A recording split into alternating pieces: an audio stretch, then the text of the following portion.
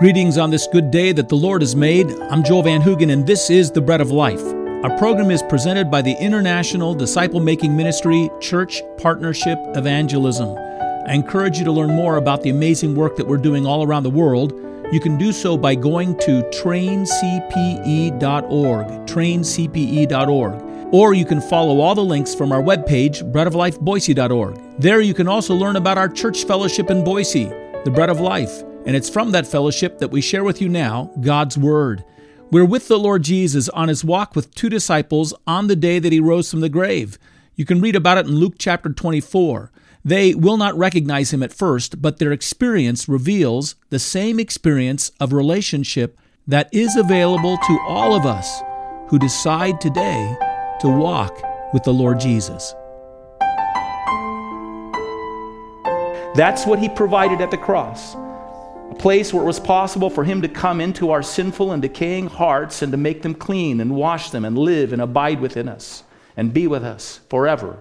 And that relationship begins now.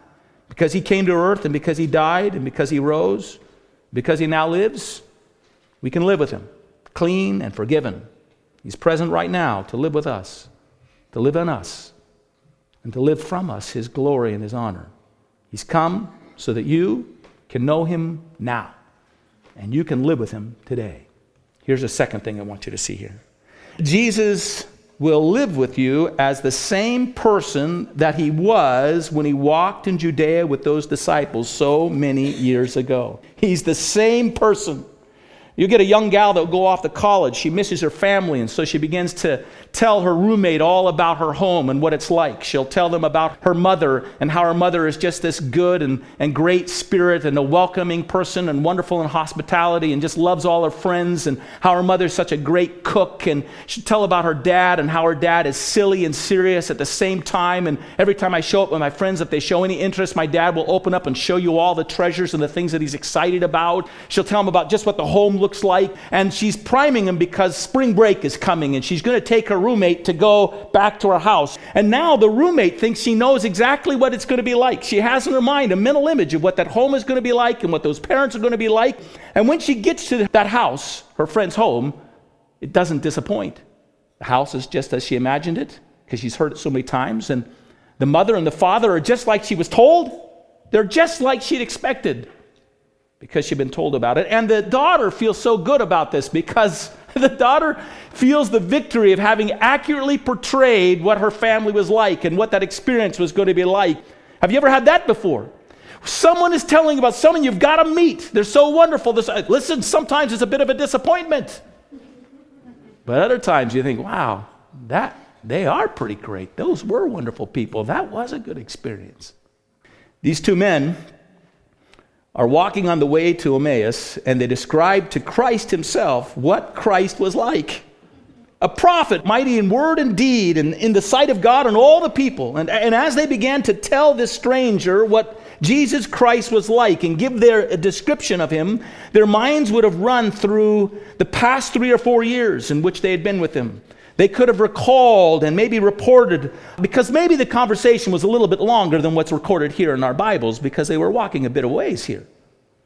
They recalled how they walked with him and how their footsteps journeyed along with him throughout the Sea of Galilee and over the hills of Judea and throughout the trails and pathways of the nation of Israel. And they would remember and recount his healing touch upon their lives and the lives of others. They would have referred to his power to deliver people who were bound in unbeatable patterns of behavior that they just couldn't seem to beat. He could tell how he worked to set people free from years of uncleanness and defilement of mind and soul. And they could also talk of how he tenderly took little children upon his knee, and how he is willing to touch those who have been rejected by their society. They could also talk about how he held sway over the crowds with the authority and clarity of his word as it echoed over the temple precincts and from hillsides. They would also tell him of his friendship and how he was a friend to sinners and how he poured out his reproaches upon those who were smugly self-righteous. They would remember at the same time his accessibility to them, his ability to read them and speak to their hearts, and his love for them as they were, even as they were becoming something else because they were with him. They could remember all those things. That's how Jesus was in their minds. If you've ever wondered what God would be like if he lived among us as a man, you should know you have your answer in Jesus Christ. When Christ walked on the earth, those 33 years or so, he walked among us, men and women, having a glory and a magnificence, and the magnificence of his deity veiled off from sight. He came in human flesh, and he lived his life as a human being, but as a perfect, sinless human being. The Lord Jesus kept the law perfectly because the law was modeled upon his own moral being as God. The Lord Jesus fed the hungry because the Lord Jesus had, as the great providential provider, been providing for them all along. The Lord Jesus loved those who were for him because he had always loved them, because God is love.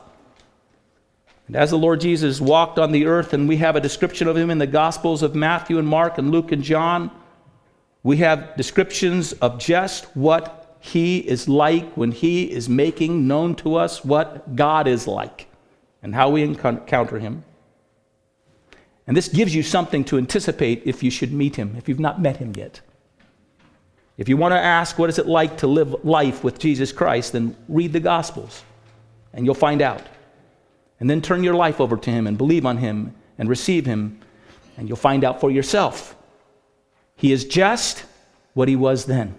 He's just as advertised, just as presented. He's just that one still today. Just as they were describing, he was and would be and reveals himself to be to them in that moment. When you meet him, you'll know that you're with the greatest person history has ever known. You'll discover that he is also never gone out of history. If you repent of your sins and see what he's done for you at the cross, you give place for him to rule in your heart and your life. You'll begin living with him today. And then you'll pick up your Bible and you'll begin to read the accounts of his life and the things that he did while he walked upon the earth. And as you're reading them, you'll be able to say, oh yes, this is just what he's like. This is just what I'm discovering. This is just what he's making known to me, and he won't be a stranger locked away in some story in the past. It'll just be another account of the one you're coming to know and discover. You'll know that he's the sinless one who is a friend of sinners still, and he's your friend. You'll know him as the one who feeds the hungry and has compassion on the lonely because he feeds you and he has compassion upon you. You'll know him as the one who said, I'll never leave you and I'll never forsake you, and he keeps his promise to you every day. You'll know his indignation against your willful disobedience and pride. You'll know his patience and willingness to restore you to himself as you call upon him.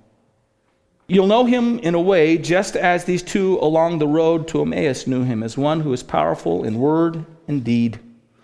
The true Christian who has Christ living in them is able to read these accounts of the Gospels and read them not merely as a record of days in the past, but as a testament to the character of their Lord in the present, just as they have discovered him to be. The Christian is able to read about Jesus and see and say, this is the one who lives in me. This is the one who lives with me. This is the one whom I walk with. He doesn't disappoint. Jesus Christ is just as advertised and just as you may have been told. But there will be surprises. There are going to be surprises when you meet him, when you truly meet with him and you begin to walk with him. As you begin to walk with him and talk with him and know him in this real and genuine and personal and living way, he'll surprise you. Jesus Christ will be the one that you'd heard of and the one that's revealed in Scripture and the one that these two men on the way to Emmaus speak of, but he'll also be something more, something mysterious and wonderfully more for you to know and to comprehend. Remember, on this day, they didn't recognize him. They didn't recognize him. They walked along the way and their eyes were blinded or hid from who was before them. And if you read the accounts of the resurrection, you'll see that on a number of occasions there was something unrecognizable, something that was so wonderful about them that it filled those who were encountering the risen Lord with expressions of spontaneous worship and then at the same time a sense of wonder and even doubt at the mystery that was before them. In Mark chapter 16, verse 9, we're told that the very first person that the Lord Jesus appears to is Mary Magdalene. In John chapter 20, verse 14, we're told that she did not know that it was Jesus until he spoke her name to her, until he said her name. Luke tells us that after this, the Lord Jesus will go and appear before all the disciples in one place, and they're startled, and they're frightened, and they thought they saw a spirit. And he invited them to come and see his wounds. And then Luke says in 24:41, while they were still disbelieving for joy and were marveling, he said to them, do you have anything to eat? Could you feed me? It was him, and he was before them. For 40 days after his resurrection, he met and revealed himself to many individuals. 40 days after his resurrection and before his ascension, he met with his disciples off and on. He wasn't always with them. He wasn't with them at all times. If he was with them in one place, and then you would see that he wasn't with them, and maybe he was with somebody else in some other place that's not recorded for us. We know that he went from there, and for example, he visited his brother James, his half-brother James. So he's making himself known to different individuals. The interesting thing is, as you study this and read this, when he meets with them, you discover that as he reveals himself to them, he reveals himself in certain ways in which he is just the Lord that they had known. But at the same time, there's this wonder of who he is. After the disciples met with the Lord Jesus on that resurrection day in Jerusalem, we're told that at some point in time they made their way down to the Sea of Galilee and they began fishing again, which is what they did before they began following the Lord Jesus. And the account is given in John chapter 21 that as they were out fishing all night without any success, that the Lord Jesus appeared in the morning along the shore. And the Lord Jesus suggested that they throw in their nets one more time. Now, they didn't recognize it was the Lord Jesus. Something about the person was commanding them, though, because they put their nets in again, and their nets were filled with fish. Now, that's not the first time that happened. Before he called them the very first time to be his disciples, they had encountered the exact same experience. They had been fishing all night without success, and the Lord Jesus had told them to throw their nets in one more time, and it was filled with fish. The same thing. And at that moment, they knew it was the Lord Jesus. John turned to Peter and said, it's the Lord. And Peter jumped into the water and swam to shore. And when he got there, he found that the Lord had already fish at the shoreline and a little fire, and he was cooking it for them. And then they all arrived to be in his presence. Verse 12 says this, as they were feeding and eating with him, in John chapter 21. Now none of the disciples dared ask him, who are you? They knew it was the Lord. But do you get that idea there? None of them dared ask because none thought something different was here, something strange. Here he was, everything and doing everything he had done in the past, and yet there was something more, something marvelous, something wonderful, something they'd not encountered before. Filled them with a sense of mystery and awe. Matthew tells us, by the way, at the moment that the Lord Jesus commissioned his disciples, he had told them to go to a certain place. I think it was the exact same mountain where he appointed them to be his disciples. He told them to go back to that place, and there he would reveal himself to them. I also believe that this is probably the location where, as we're told by Paul in 1 Corinthians chapter 15, that 500 of the brethren gathered all once to see the risen Lord Jesus. And there in that place, the Lord Jesus commended them to go and proclaim his good news and his resurrection to all the world. As they arrived in that place, we're told that the Lord Jesus appeared before them. It's like he came out of the invisible space into their presence. He didn't walk up on the hill with them. He just all of a sudden appeared to them. And when he appeared to them, Matthew 28:17 says, This has been The Bread of Life, a ministry of the Bread of Life Fellowship in Boise, Idaho, and Church Partnership Evangelism. To learn more, go to breadoflifeboise.org. Until the next time, God bless you.